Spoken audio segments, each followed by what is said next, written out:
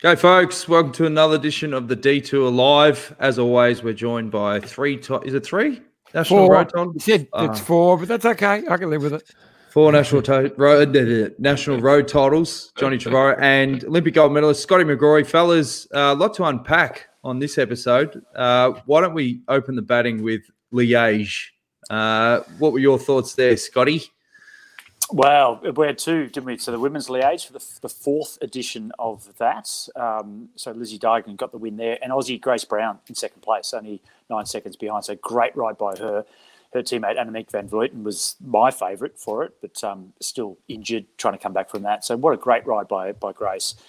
And for the guys, well, wasn't that? It was a catastrophe for Julien Alaphilippe, the world champion, doing the old victory salute a little bit too early and then getting pipped on the line.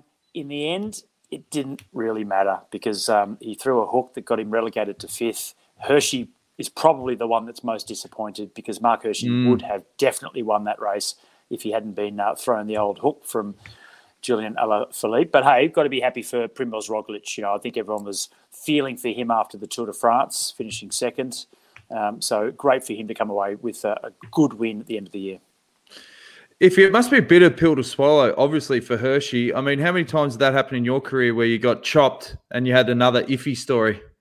It happened a couple of times.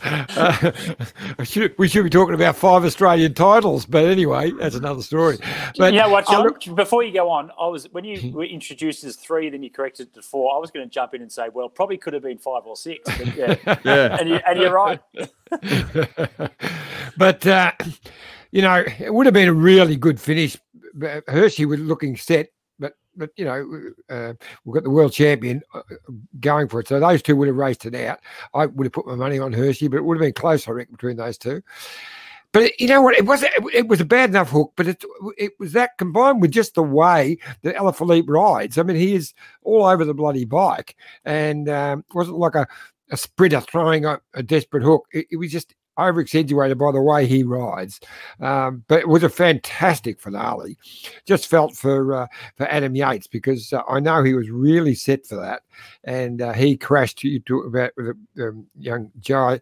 Jai went down as well. And the Olympic champion, they all went down when they hit one of those set-up poles, traffic signs, and put them out. But yeah, fantastic race. And again, as you were saying, Scotty, Grace Brown, who actually stormed home. She just ran out of road, so to speak. She closed like a minute and a half in those last few kilometres. So she was storming up. So fantastic ride in a monument. Well, sorry, Dan. Yeah. Had she got there, Lizzie Deignan, I think, would have beat her in the sprint anyway. If they'd spent a couple of kilometres together, Lizzie is definitely the faster of the two riders. So, but still, what a great ride it was from her. John, you should be a defence lawyer because trying to justify that hook from Julien Alaphilippe because of his riding style, he started on the barriers on the right-hand side of the road, finished in the middle of the road. That's one hell of a riding style, mate. Yeah, that's true. But the riding style just accentuated it. He was moved out. He was on the barriers, but he had to move out because he had to go past the Bahrain Marina guys. Imagine the spectators. He had to go past the spectators, and they could have had COVID, so he was just giving himself a little bit of social distancing. Okay, I'm not defending him because he should have been rubbed out. It was no doubt about that. But anyway, you know where I'm coming from.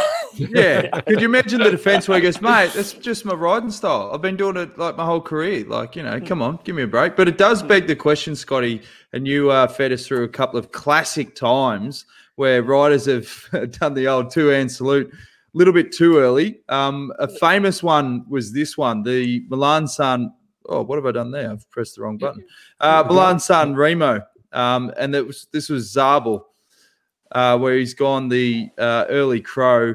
And you can see just on the line there, Oscar Freire goes the lunge and bang, loses it by a whisker. That obviously was probably one of the more famous ones. And Zabel, you've really struggled to get over that. Oh, that was extraordinary. The fact that, so with this one, Alaphilippe was way in front, threw the hands up, and Roglic has sort of kind of come from nowhere. So it was a bit unexpected. But Zabel, they were side by side with Oscar Freire. It was such a a bold move to try and celebrate. He wanted the photo. He was look at the photo there. Like he's looking down at the wheel, thinking, "Oh no, oh, shit. what have I done?" If you play that again, Dan, there's actually a line across the road about a couple of meters before. I reckon defense lawyer John Trevorrow. I reckon Zabel's thrown to the wrong line. You have a look. All right, hang on. You're really testing my skill set here, Johnny. All right. So where do you want to go from? Okay, go from here. That's perfect. And you see him going. There he goes. He's about to. He's got nearly half a leg. I'll try and get rid of that. Good. Yep, there we go. Looking good. It's looking good. He's got it. Here's the line. He throws, but it wasn't the line. Oh, There's right. Yeah. Okay. He thought it was there, and then it was just. It is. About another, 5 meters further on. Anyway, that was just a thought. I only thought of it when you put it up before. But there it was a crack in the road, but I don't think that was just a crack in the road.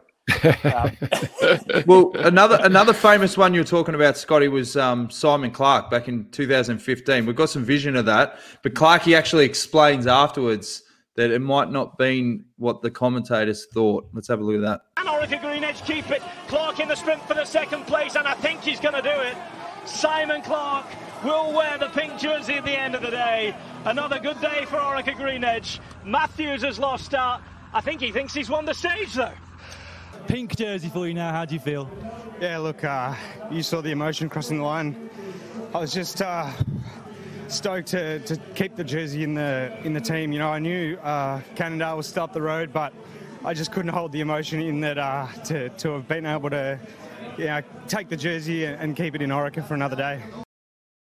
So he was just celebrating getting the jersey. There was no miscommunication there. Yeah, okay. We'll go with that one then. Yeah, so there's another defence lawyer. David Formolo, which we didn't see in the clip, but David Formolo was I don't know, probably 25 seconds up the road, one on his own. And I've been in a situation that's kind of similar to that, not the Giro, of course, but where you forget it. You're just trying to win whatever sprint you're in, whatever the bunch is in. You know it's for some sort of result. And there would have been 500 metres before that, Simon would have been definitely thinking, okay, this is for second. I know that. But then in the heat of the moment, the adrenaline, throw in the possibility of taking the jersey, then he might have just forgotten. In the last millisecond, he forgot that David Formolo was up the road and he thought he was celebrating the win of the stage. But good story. Good story. Another thing that's happened a few times is when they go into a town at a Grandy and then they have to do circuit laps. That's bit a number of riders where they've forgotten. There was a ripper. No. There was a ripper there. I am guilty of it. So it was Wayne McCartney, so national team, I think 1988, so the Olympic team in 88. We went and raced, it's prepared in Italy on the road before we went to Germany to prepare for the track at the Olympics. And we came into town, and because what happens with those circuits, often you have the 10Ks to go, 5Ks to go, 3, 2, 1, but then you've got the circuit to do. So you come back around again for those kilometres to the finish. And Wayne, we did this incredible lead out. God, we were good, so strong. Wayne McCartney was first, Steve McLeod was second, and I was third. We were across the line, hands in the air to the sound of the bell. 1 lap to go. Absolute idiots. Yeah. I did that at my first Sun Tour, mate. I had the monster lead me out. And he said to me, "It's 1 to go. It's 2 to go." I said, "No, this is the bell, mate." And I talked him into it. And he did me the greatest lead out of all time. And he's still never forgiven me for it. But anyway. You talked him into it. See the theory of the defence lawyer, it rings true here. You talked him into it. No, I did. I'll take it. But while we're talking about it, because we've got memories happening, my first international tour, it was the Scottish Milk Race in 1970. So I got over the Commonwealth Games, just a 20-year-old, just turned 21. And the Scottish Milk Race and the World Titles were in England that year. So all the big teams, all the top teams and all the best riders. Anyway, we had this stage into some little village on the coast. And I've won the kick in, and I thought I'd won the stage. I had hands up, all of that. And Ryszard Sikorsky, the world champion, had jumped away. I actually had a fall, so I'll blame that, and didn't know he jumped away. And I saw him riding back towards me. I thought, how many of them were there? But luckily it was only the one, so I did run second. But I remember going from top of the heap to bad luck. You feel like a goose. You do feel like a goose, but yeah. as we always say, keep the questions and comments coming in. Jenny Whitehead, big fan of the show. Good evening, guys. G'day, Jenny. Gary Ross says Alaphilippe deserved what happened yesterday. They shouldn't have relegated him just to make him do the walk of shame on the podium. I think, as we said, it was a pretty clear chop. Now, Samantha wants to know, how bad are Adam's injuries? Do you know, Iffy? Yeah. Yep. He got a bike and everything and got back on the road, but he lost that much time and they were going, so he just hopped in the car. He's not too bad. And the guy who just went before, Gary Ross, he's a pom. We'll forgive him for that. And he helped me out. He worked at the airport on the construction years ago when I was going over to Ireland, and missed my plane, and he helped me out, and he turned out to be a bike fan. And then he came over the Tour de France a couple of years ago, helped me out again. Had to bring a radio that I left in London, picked it up for me, brought it over to England. So he's a really good bloke. Oh, good on you, Gaz. Keep firing in the questions and comments, mate. And we've got one here that's a bit left of centre. Andrew wants to know, do you think any World Tour teams will not make it through COVID times due to loss of sponsorship? Well, one for sure. In NTT, there's one. Yeah, and look, CCC was another. It's an easy way out for a company that's not getting the marketing that they were hoping for, perhaps. And if they're struggling themselves, like CCC is a shoe company. If people aren't buying shoes, they're not going into retail stores in Poland. It's where they're based. Then obviously they have to think about what they're going to have to cut. We saw that with the Wallabies. The Wallabies lost Qantas as a sponsor. And they're their sponsor for so long, and 27 years. Yeah, it's incredible, isn't it? But we understand why. Like Qantas, they haven't been flying, so first thing you're going to drop is sponsorship. So for now, it's those two teams. But then that's been to the benefit of the Wanty Gobert group. The Belgian Pro Continental team. They're going to buy the license of CCC. They step up into World Tour next year, which means young Bendigo boy Alexander Evans, who sort of had a great ride last year, won a stage of Tour L'Avenir, got himself a Pro Conti contract. He's going to be World Tour next year because he's in that team. So, there's benefits for some people. But, I think next year is going to be very different for everyone. I know this from television. I know this from, I'm commentating the Olympic Games. We're supposed to be doing that this year, doing it next year now for Channel 7. And the cost-cutting that's going on around all of the sporting events and the commentary. Like anyone that watches the footy, AFL, this weekend we had obviously Bruce McAvaney, one of the greats of commentary. He has not left Adelaide all year, yet he's commentated, the footy. Normally he would be flying into all the different venues. He had, I think, James Brayshaw commentating out of Melbourne while McAvaney was commentating out of Sydney. So these are the things that are going on behind the scenes because of COVID and because of the financial restrictions that come with that. And that's going to go right through next year as well. A lot of sponsorship will be lost. For sure. Now, as we said at the top of the show, we've got a massive episode of the Detour, and we've got an absolute legend, Iffy, of Australian cycling. He's the first winner of a stage at the Giro. Do you want to give us a bit of an intro for our next guest? Because he's waiting in the lobby. Oh, fantastic. Well, Michael Wilson, a superstar. I can remember him racing around at the same time as me, but he was amateur when I was pro. It's always about you, John. Keep it about Michael. Okay. But he is a legend. And won an Australian road title by something like 9 minutes. And he was only 20, I think. And all the big hitters of the amateur world, the Sansonettes, everyone there, real wet, cold day, and he put 9 minutes into them. But absolute legend. Here he is. Here he is. G'day, Michael. Hey, John, waiting in the lobby here. Yeah. Well, not now, mate. You're on air with the big four now. Now, I've got to say about Michael. I had trouble sending him an email because he spells Michael Michael instead of EAL. So it's the other way around. The only Michael I've ever seen like that. And I'm not sure. I haven't worked out why it's like that, but that's the way it is. I think my mum couldn't spell, John. Well, that happened to Matthew Heyman as well. He's meant to have 2 T's, but he's only got 1 T. And I said, what's going on there? He said, yeah, no, Dad stuffed it up when he was filling in the paperwork. But I'm not saying that Michael's mother can't spell, because she'll give me a walloping, because I can remember we were Tour of Tassie a couple of years ago, and I was doing a radio interview, and the guy said, Tour of Tassie. I said, oh, yeah, look, I won it in 1978. And Mrs. Wilson called in to complain. He did not. Michael won it in 1978. It turns out she was right. I won it in 1979. So there you go. So I'm not going to say anything against Michael.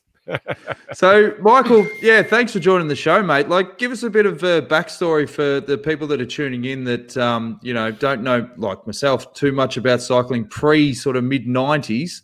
Tell us about how you got into the sport back in the early days. Oh, I think it's just like a lot of people back then. It was just family history, and my dad and my granddad were both cyclists. So when I got to a certain age, I, rather than get into trouble roaming the streets, my mum bought me a bike, and then away we went. And what point did you think, geez, I'm actually pretty good at this? Was it early on? No, it took a few years to work out that I could actually win races. So I was probably 15. I won the national schoolboy championship at 15. So really, I sort of started thinking a bit further ahead at that stage, I think. But you didn't have there was no internet or anything like that. So we just got our monthly cycling magazine, and we could look at the stars in Europe and see photos of them and dream of one day doing something like that. So, a bit different. And in the 1970s in Tassie, you would have been riding track as well as the road. And I remember that you actually I think you ran second in an Australian pursuit title on the track as well.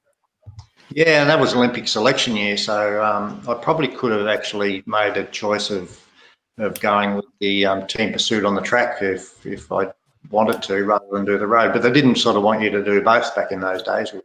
We weren't capable, of course. Now, if he was telling me, oh, mate, Michael, he's got the record. Is it the biggest margin for an Australian title? 9 minutes?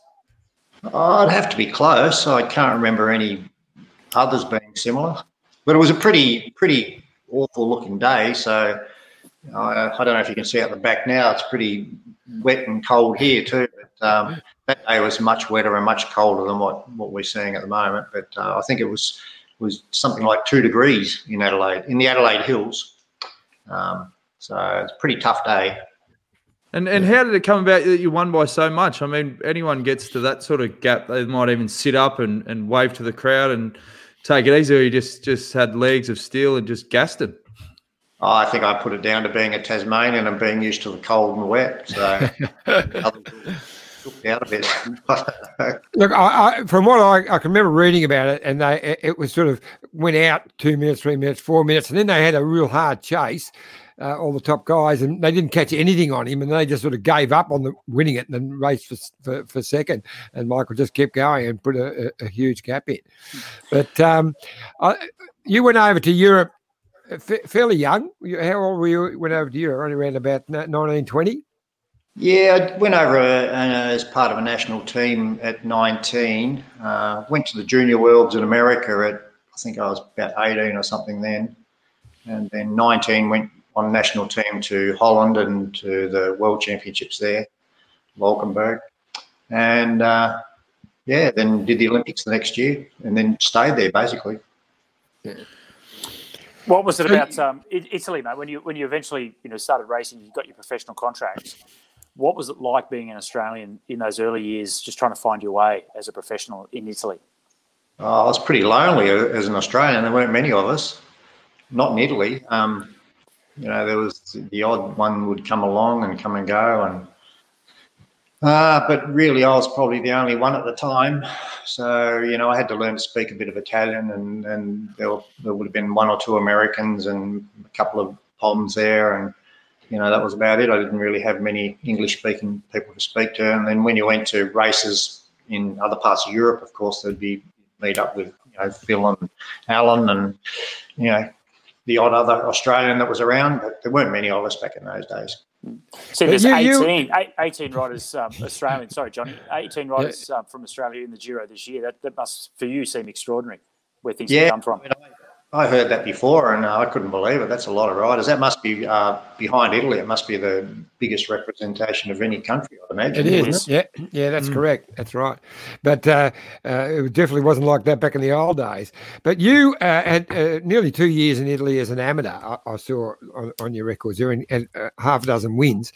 But you were good mates with Jeff Leslie, and you rode. I remember you riding a couple of those 2-up team time trials with Jeff, and you did a really good Baraki and one other. Yeah, we did the Baraki, and then we also did the Flèche d'Or, which was a similar type of thing, but based in France, and we won that too by quite a margin. I can't remember the exact margin at the moment, but it was similar to the national title win, I think. So you were living in Italy. Talk us through what it was like to ride your first Giro. I mean, 2 years earlier, you had Iffy on the start line smoking darts. What was the Giro like back in those days? Well, look, it was a tough race, just like it is now. I mean, any Grand Tour is tough, but I was first year pro, and I mean, I'd only actually raced amateur for 1 year in Italy, so I really I didn't have a lot of experience.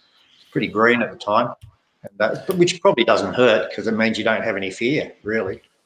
And take us through the famous stage 3 of that first Giro you did. Oh, look, it's one of those days where you everything just went well. I probably sat at the back of the bunch for 220 Ks and then got told by the director to move up towards the front, and it was an uphill finish, so we sort of had 3 or 4 Ks of solid uphill to get there, and I remember getting to the front of the group at the start of the climb and being in good position, and then it all just happened, and I just felt good. It felt good. I mean, we tried to get the vision of that up again because I've seen it, and Dan couldn't find any decent vision. He found one bit that was a bit grainy. But let me work it out. I reckon I've got it here somewhere, and I might be able to wingle something. It'd be great to see it because it wasn't just some mug. It was a bloke named Laurent Fignon who you gave him a cold as you went past him. It was fantastic. What was the reaction from your team post-race? They must have been just absolutely ecstatic. They were, because my team was actually a new team, so we'd only just started that year. So to win a stage in the Giro was a pretty big deal for a small team. This is the vision. So you can see coming into the final there. There's a gap. Yep, exactly. And then bang. Yeah. Thank you, mother, for the rabbits. Yeah. He tried hard. Fignon's got nothing on you, mate. So that must have obviously given you a lot of confidence to have that sort of success so early in your career. What sort of momentum did that give you moving forward? Oh, well, when that happens, and I got a few other top 5, or a couple of other top 5s in the Giro too. So that year, one on a climb finish up Monte Campione, and another one in a sprint gallop, I think it was. So you sort of come out of that as a young rider, and you think, oh, this is pretty easy. I should be able to win a stage or 2 in all of these races whenever I want to try. But of course, it never happens again. So like that, not quite that easy. It's funny that. It often happens. But, it sort of gave me a good grounding and something to move forward on anyway at the time. Now, we've got a question that's come in from Stuart McIntosh. He says, how did Michael pay the bills when riding as an amateur for a year in Italy? It must have been a tough existence. Oh, no, I wouldn't say that. I mean, look, I was lucky in a way because Jeff Leslie helped me out a bit in that early couple of years. And we had a team in Italy, and the amateur teams in Italy at the elite level were pretty well organised and pretty well funded. So they basically put us up in a hotel, and I used to just eat in the hotel, and they provided all the equipment and everything. All I had to do was come up with an airfare to get over there, really, and then they looked after the rest. I think we even got paid a bit of bit of a little small wage each month. Wouldn't have been much, but enough to buy an ice cream and go out for a meal once every. So it wasn't too bad. It wasn't too hard. Was there a big community, though? You're talking about, obviously, Phil Anderson, Alan Piper and the likes. Did you guys sort of build your own little community of Aussies over there, or was it hard to sort of stay connected pre-internet and things like that? Oh, yeah, pre-internet was pretty difficult. I mean, we didn't, it's obviously different to now, but we used to catch up a bit and have a bit of a chat at all the races and that. And but we were living quite a long way apart. And back in Italy in those days, the Italian scene was a lot stronger than it is now. So we had enough racing in Italy to basically not have to go anywhere else if you didn't want to. Some teams didn't leave Italy for the whole year. So there was plenty of professional racing in Italy, but we used to go off and do some of the classics in Belgium and Holland and other races around Europe as well, just to get a bit of experience and dip our toe in the water. Sorry to interrupt there, Michael. Just the fact that like if you look at the riders these days, no one wants to talk about the older you are, the harder it was back then in the day. But you mentioned, how there were very few Australians around, a couple of, English-speaking riders that were there. But did you feel, or do you know of riders that came from Australia, went over, may have had the talent to be at the top level, but just couldn't put up with just the fact that they had to sacrifice everything and move overseas? It's very different to today, isn't it, where the guys go to Girona and the training bunches are just full of English-speaking riders. It's almost like a home away from home. Very, very different for your generation. That was kind of like a natural cull of riders that had the mindset to be able to be strong enough to go all the way with it. Yeah, it was. It was a pretty lonely experience. I was lucky. I had my wife, Mary, was there pretty much right from the start. And our son, Joshua, was born in 1983. So we had our little family there, and we'd have visits from other Australians from time to time, and that was always exciting. But apart from that, we lived a fairly isolated life in Italy. It was even, making a phone call to Australia was, that'd take up most of your monthly wage, or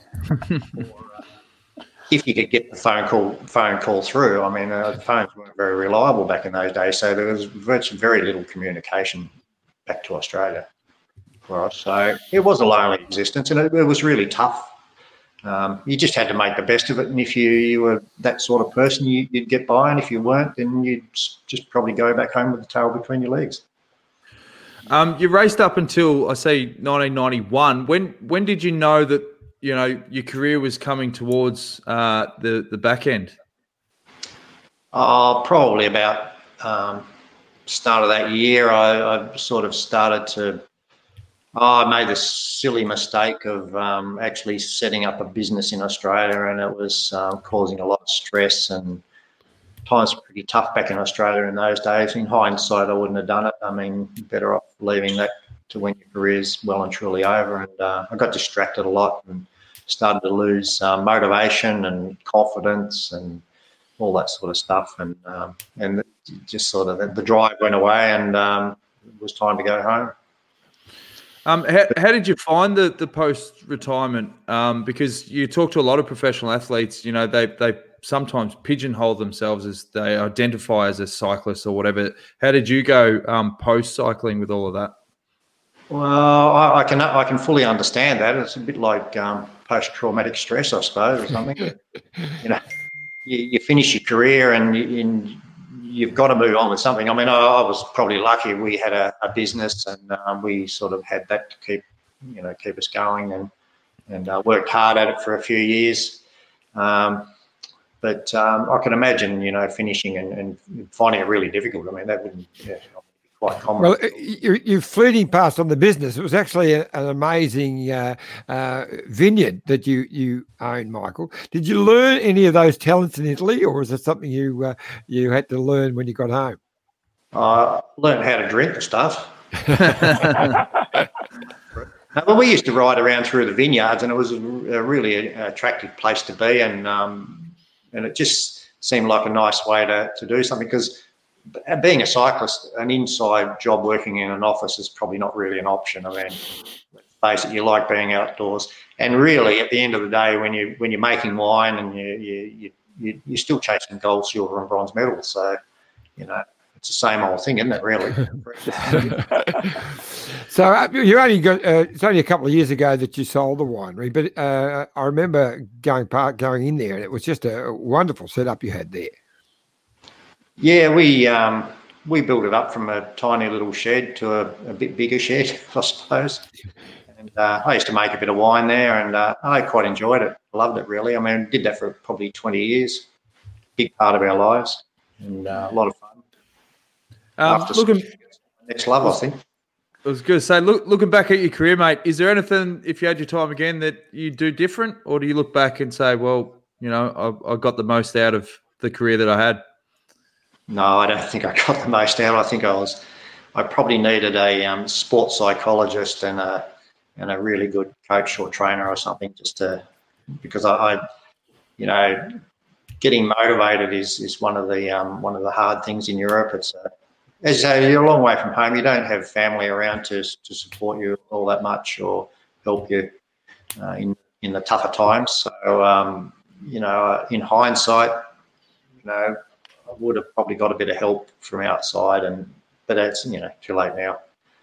Still, look, you had a great career, and you won stages in the Giro, in the Vuelta, Torino Adriatico, Tour de Suisse, but you also had a top 10 finish overall in the Giro. What year was that? That was 85. So my team actually was concerned that I wasn't training hard enough, so they got me to move to another town, and it was a much better setup, and I had better training partners, and went out and trained a little bit harder, and actually went a little bit better. So funny about that. What do you think of the current standard of cycling? You still take an active involvement in the sport? Oh yeah, I still keep an eye on what's going on. I didn't stay up last night and watch the race. I watched the highlights this morning. Pretty nice finish though. Pretty exciting. And, still stay up and watch the stages sometimes, and keep a real good eye on it, or watch the highlights in the morning. And ride most days just to keep fit and a bit healthier. I love riding my mountain bike, although a bit wet at the moment, but still enjoy it. I was going to mention the riding that you're still doing, Michael, because I follow you on Strava. So I guess, what do you miss about those days of racing? Because we had this conversation last night with the boys, and I said that, look, I don't really miss the competition, but on Strava, which is a new platform, there's an element of competition to that. So if it's trying to get a KOM versus other people, or just trying to get the best out of yourself and see how you go on a particular hill. Now, what is it that you miss from back in those days of racing, and what do you enjoy about riding now?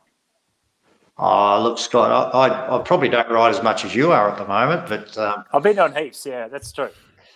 You're doing a little bit, yeah, which is good. But I think it's important that we keep in touch with that side of our lives, and I still enjoy racing, but probably in my grade, or you have to come to accept at some stage in life that you can't beat the young guys anymore. So I've accepted that, and I just ride in my grade or ride in my age group in the mountain bikes or whatever, and just have a bit of fun with it. And I enjoy that. I enjoy the competition still. So, love that side of it.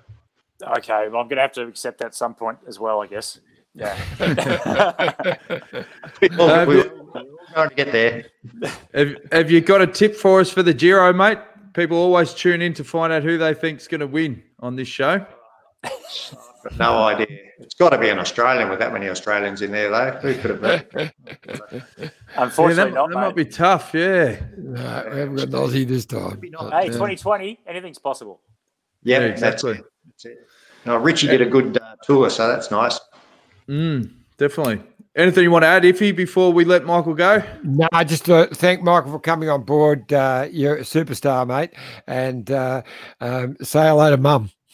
All right, we'll do. Good on you, Michael. Appreciate you being on the detour, mate. Cheers. Cheers, mate. Michael Wilson, legend of the sport, as we said, he's the first Aussie to win a stage at the Giro. And Iffy, now it's time to give the sponsors a bit of a plug, mate. So do your finest. Happy to do that. Mitchelton Winery and Mitchelton Wines, a great sponsor. And that photo there, we're looking at the wonderful Mitchelton Hotel. So right on the banks of the Goulburn River, just out of Ngambie, and it is a sensational but absolutely glorious hotel. Beautiful swimming pool there, and a great restaurant. So you can have down there for breakfast, beautiful lunches and dinner, and of course, and I mentioned it yesterday again, there's a wonderful downstairs Aboriginal art gallery, which is just to die for. It is absolutely amazing. A beautiful spot, and wonderful wines, of course. See Mitchelton Heathcote Shiraz, one of my favourites. They do eggs Benedict? They certainly do. Oh, I haven't had an eggs Benny for ages. Do they still have the well, they've got the cafe still there, but they're still making chocolates out of no, you can still get chocolates there. They're not making them in there as they were, but they're still involved with that company. But I'll tell you what I had the other day. They had a kangaroo, like a steak tartare, kangaroo tartare. I don't know what it was called. It was absolutely amazing. I think really? it's called, you love your tartare. No, I do know the term for that. Roadkill. Roadkill tartare. Actually, kangaroo's the leanest meat in the world, or one of them. If you want to get good lean, high in protein. Beautiful. Yeah, especially when it's been squashed by a truck. Yeah. Alan says yes. John does the sponsors well. Good on you, John. You are getting very, very good at the Mitchelton plugs for sure. All right, that was Skull, who came on the tour with us a couple of years ago.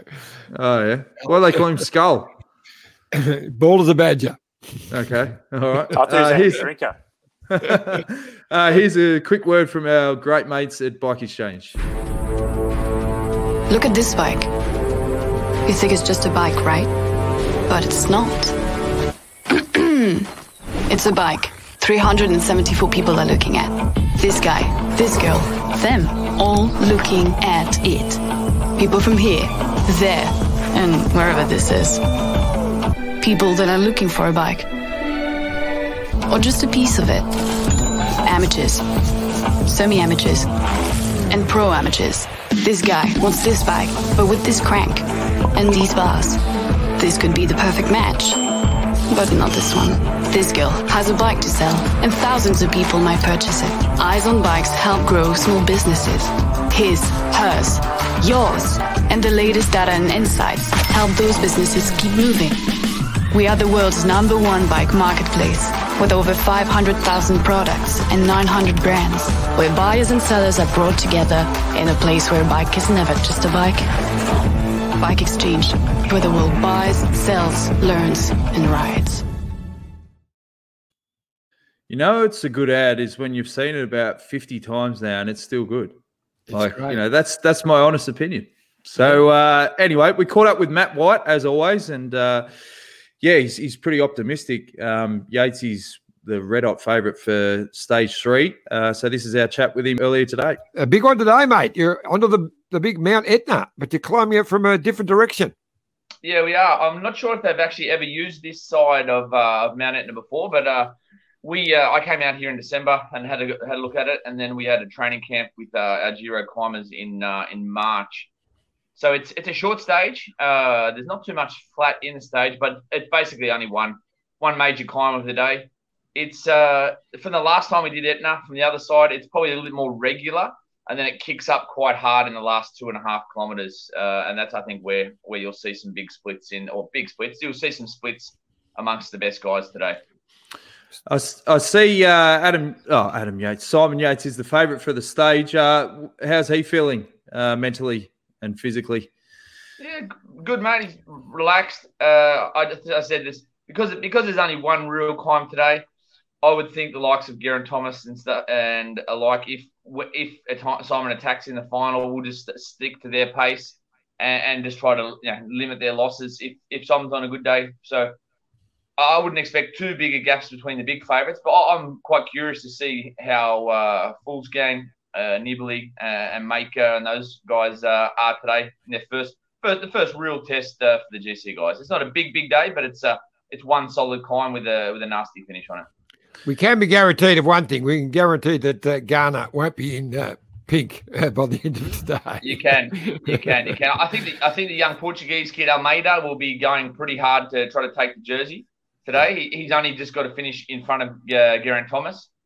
And for us to take the jersey, probably quite hard today. And we don't necessarily want the jersey today because it's a long way to go. And there's some tough days coming up. And I'd rather be coming from behind this early in the race. But look, if we win the stage, so be it. But we'll just focus on that last 3 kilometres today. And the likes of Lucas Hamilton and Jack Haig controlling things up until then.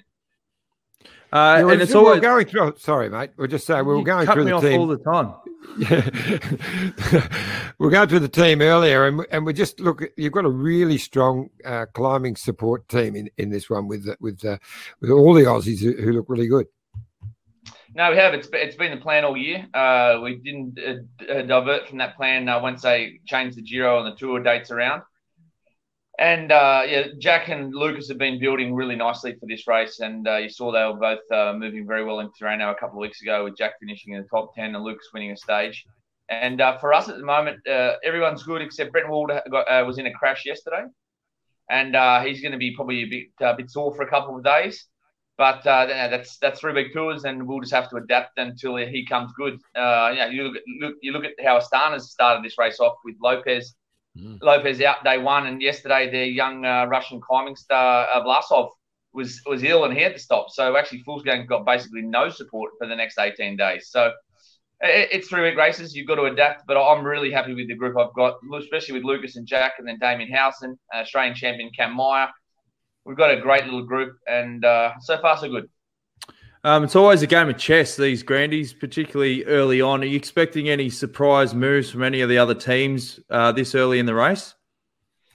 Today, I don't think so. I just don't think there's too much of an opportunity to surprise anyone today. I think it'll be fast and pretty intense to get to the bottom of the climb. And the climb itself, I think what Ineos will want, knowing how Geraint Thomas climbs, they'll just want a consistent climb, and they'll probably use the likes of Castrovejo, maybe Rowan Dennis at the bottom slopes, and Teo Guggenhardt, just to keep a pace that will deter any big attacks from far. But I think the last 3 kilometres is where you'll see the fireworks today. That was part 1 of our chat with Matt White. Part 2, as always, it's when we ask the really important questions. Before we let you go, mate, what was dinner last night? Dinner was good. I had swordfish and some very nice risotto. And it looks like you got the presidential suite, mate. You got the drapes, you got the coffee table.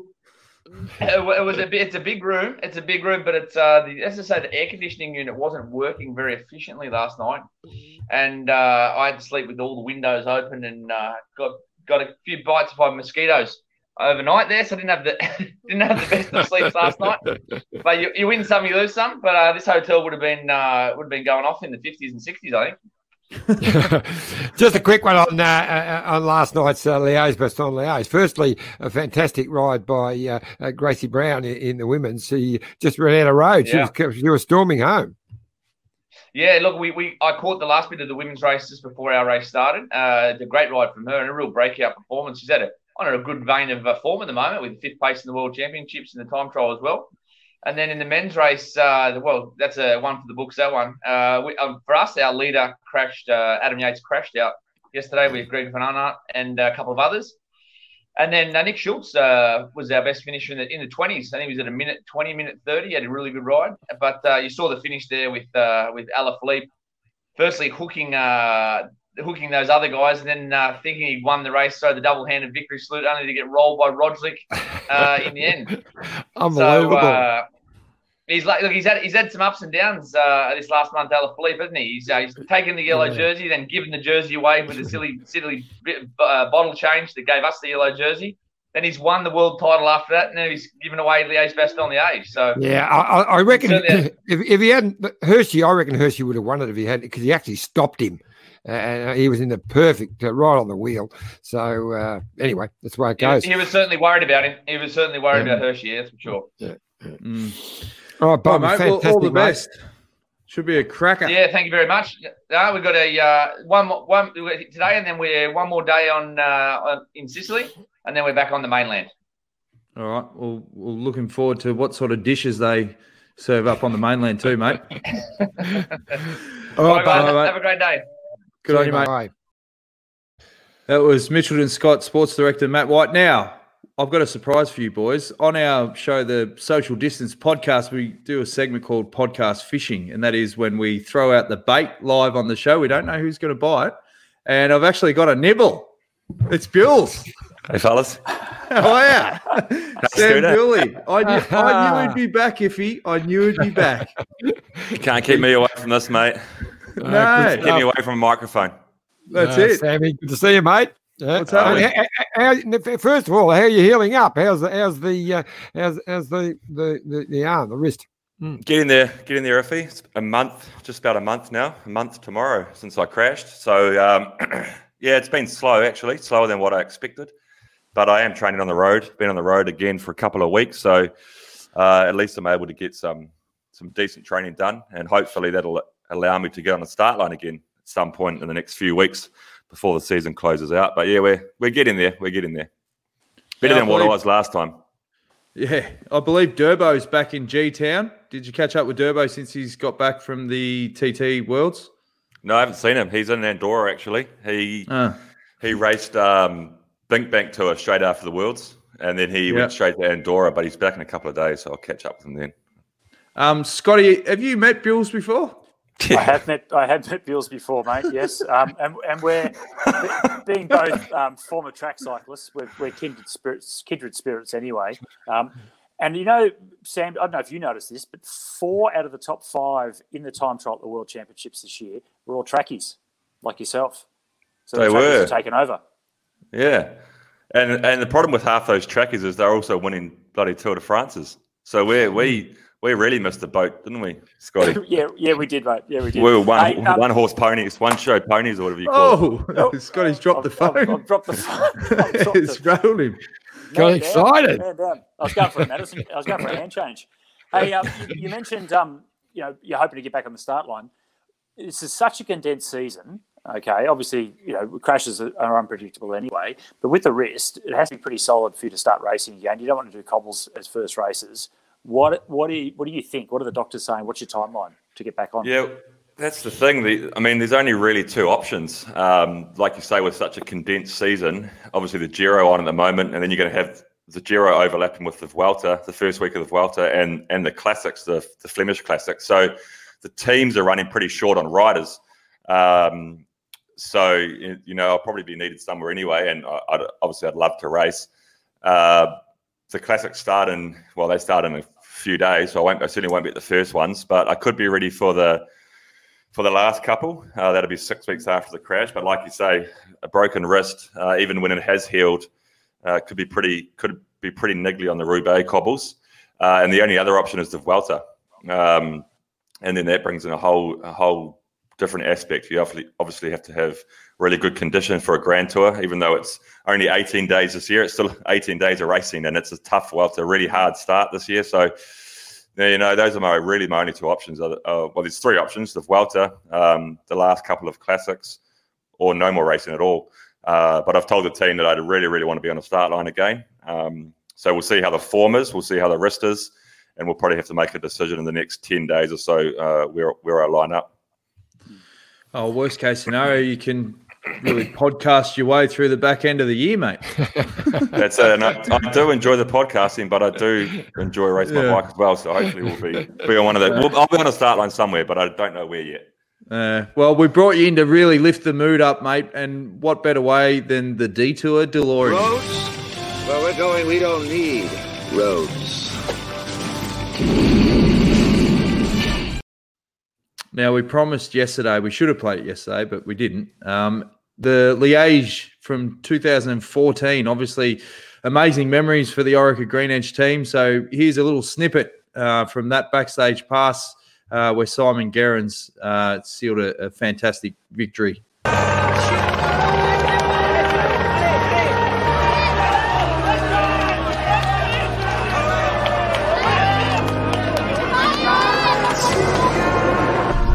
Giro's back good again because winning's taking him up, huh? Right. Clarky, look for Giro's coming up on your left-hand side. Giro's coming up on your left-hand side with Peter. Slows. Come on, Wayne Dog. There's Giro. This is perfect. We get over this, we're actually here. So that is right. On the wheel. Oh my God. Oh my God. Watch out, Simon. Go, Simon. Go. Come on, go. Is it Giro? Yes. Come on. Yeah. Come on. Go, Simon. Come on. Yes. Yeah!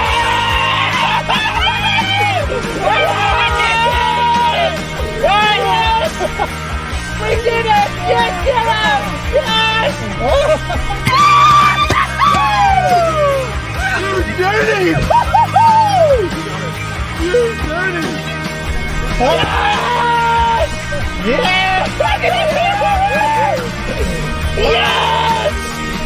Yes! Yes! What the fuck?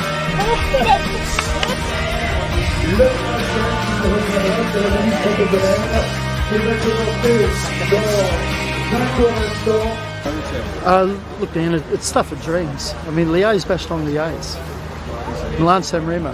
It's one of the monuments. You know, you look at the stages that we've won in the Tour de France. You look at this race here. It's never been won by an Australian, let alone an Australian team, and to be at the start line is something special. And to win it, and the way the guys rode as a team, the way they really committed, the way they stuck to the plan, was probably one of the better sporting moments I've been involved in. And then the last couple of kilometres, when I was explaining to Whitey over the phone, because he was in the car, and I was trying to explain what was happening, and I hope he understood, because I certainly didn't understand what I was saying.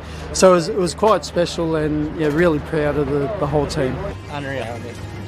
Fantastic. Oh, mate, I don't know what to say. Dream come true. It's always said to win Liège, everything would have to go perfectly for me, and it did today.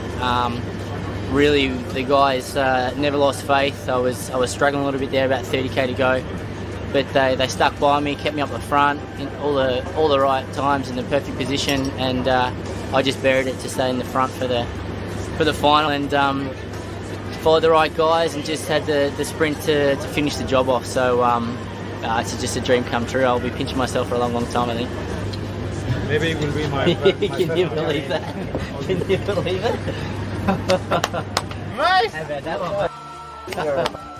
Pleasure to work with you. Great stuff. Always said, best bike race in the world. And then everyone said, oh, Milan San Remo. I thought, well, you've won both. Yeah, unbelievable memories. And it's true what he said. I remember 30k to go. I think he told the guys on the radio, look, I'm no good. And they're like, well, you know, we'll see how he goes and protect him. And I just remember that ride of Weendog Spills was huge to bridge that gap, bring him across. Yeah, fantastic memories, eh? Mate, I'm surprised White didn't knock the airbag out of the bloody front of that car and the dashboard that hard. No, that was pretty. I actually went for a ride with Giro yesterday. So he's in Girona at the moment. He's heading back to Australia in a couple of weeks, but it was good to catch up with him. We actually talked about Liège because obviously Liège was on yesterday. That was one of the big moments. And we were talking about Albacini, obviously how Alba retired yesterday. Liège was his last race. And we were talking about how Alba got so close just a few years later when he was second. He was second in Liège. So it was cool to see him giving it a crack yesterday in his final outing as a pro bike rider and his final outing with Greenedge as well. So, yeah, emotional times all around at Liège. That's it. Yeah. Liège. Now, fellas, who do we like for stage number 3? It's pretty obvious, isn't it? Yes. Who's going to be game to go, yeah, Yatesy won't win this? I'll go with one of the European challenges. Ulysses up there in the market as well. I think it's a bit too long. I think it's a bit too long for Diego. He was great yesterday. He's brilliant in those, couple of Ks up to as I think it was his 7th stage win of the Giro. But it's hard to pick, isn't it? Like, we can put all the odds on this, but this is the first test. This is where we get the form guide. How are people going? Yesterday's climb, wasn't hard enough for the big GC guys to be affected by it. We heard from Whitey, he said Fuglsang needs to do something. He's got two of his main guys out now. So both Vlasov and Lopez have crashed out, and that would have been the best chance for him to help in the big mountains. So he's going to be on the back foot. Nibali, of course, it's his last day in Sicily. He's going to have a crack. And Geraint Thomas, the guy won the Tour de France a couple of years ago. On paper, he should be the first to the top of the hill. So who knows? What do you reckon, Iffy? No, I think on paper, Yates is first on top of the hill because they only go back a week into Torino Adriatico. And when the steep climbs, he just rode away from them. And I think he'll ride away from in the last 2K of this. Ben Jensen wants to know, will Ben O'Connor keep up with the main GC favourites to the finish today? I'd hope he does, but I don't think he will. I don't think at this level. Like, Ben won a stage of Tour of Austria, I think it was last year, Bills. So that shows he's a good rider, but this stage... He rode well yesterday too. Yeah. He had a good Giro in 2018. He was up around the top 10 until he crashed out on stage 19. But he's been pretty quiet since then. But so... Etna's a funny one. It's such a long climb, and this year they're doing a different side, which arguably is an easier side, although there's nothing easy about an 18K climb. But also the fact that it's so open, that climb as well. If it's a headwind, can change things a little bit. I think I agree with you, Scotty, that it's too long for Elise, but if it is a headwind, you never know. And Nibali, he's on his home roads. His last chance in Sicily. He is in the same boat as Fuglsang and Kreuzberg, but all three of those guys need to close a bit of time early because they lost over a minute to the other GC guys in the TT. So guys like Yates can afford to probably wait another week or two, but those guys need to start getting time back as soon as they can, I think. So yeah, it'll be an interesting stage. So you're predicting a shark attack, Bills? Shark right between the flags. Yeah. Vazzy J's got a good point, Iffy. Could Sam ride the Bay Classic? Well, he's ridden it before. About time he came back, mate. Hey? I'll have to see how the rest is. Yeah, it's worth doing the 2 weeks quarantine. Make sure you get on the start line for sure. Mate, if you can get me home without having to quarantine, I'll come and do the Bay Classics. All right, I'll start working on it tomorrow. People that can pull some strings in the government. We'll try and see what we can do. We can quarantine you. You do 2 weeks up at Mitchelton Winery. Yeah. Could be bad for the career, but nice hotel. He wouldn't turn up at the Bay Crits then, I know. Yeah. Anything else you want to add before we go, lads? Shout out to Harry Sweeney, young Aussie Harry Sweeney. We know that he signed next year with Lotto in the World Tour, but he won the under-23 Liège-Bastogne-Liège yesterday. So great ride for the young Aussie. Yeah, so under-23 one. It's they have the Roubaix, Liège, a couple of those different races for under-23. So it shows he's on the right trajectory and off to the World Tour next year as well. So good on him, Harry. Yep. What about you, Bills? Want to send a shout out to your old man or anything like that before we go? I don't know if he's watching. Nah, nothing. Just happy to be back talking to you boys. Good to see you, Scotty. Enjoyed it. Yeah, you too, Bills. Yeah. I won't see you next year at the Sun Tour, unfortunately, but hopefully the year after. We're already starting to think about what we can do for the year after, yeah. Perfect. Maybe you can do a virtual Sun Tour. Zwift one. It seems pretty popular these days, isn't it? Yep. Yeah. No. Okay. Good answer. Yeah. All right. Well, thanks, boys, for another big show. We'll be back again 7:30 for previewing, hopefully, or recapping a victory from Yatesy. And we'll be previewing every night of the tour at 7:30. Till then, we'll see you tomorrow.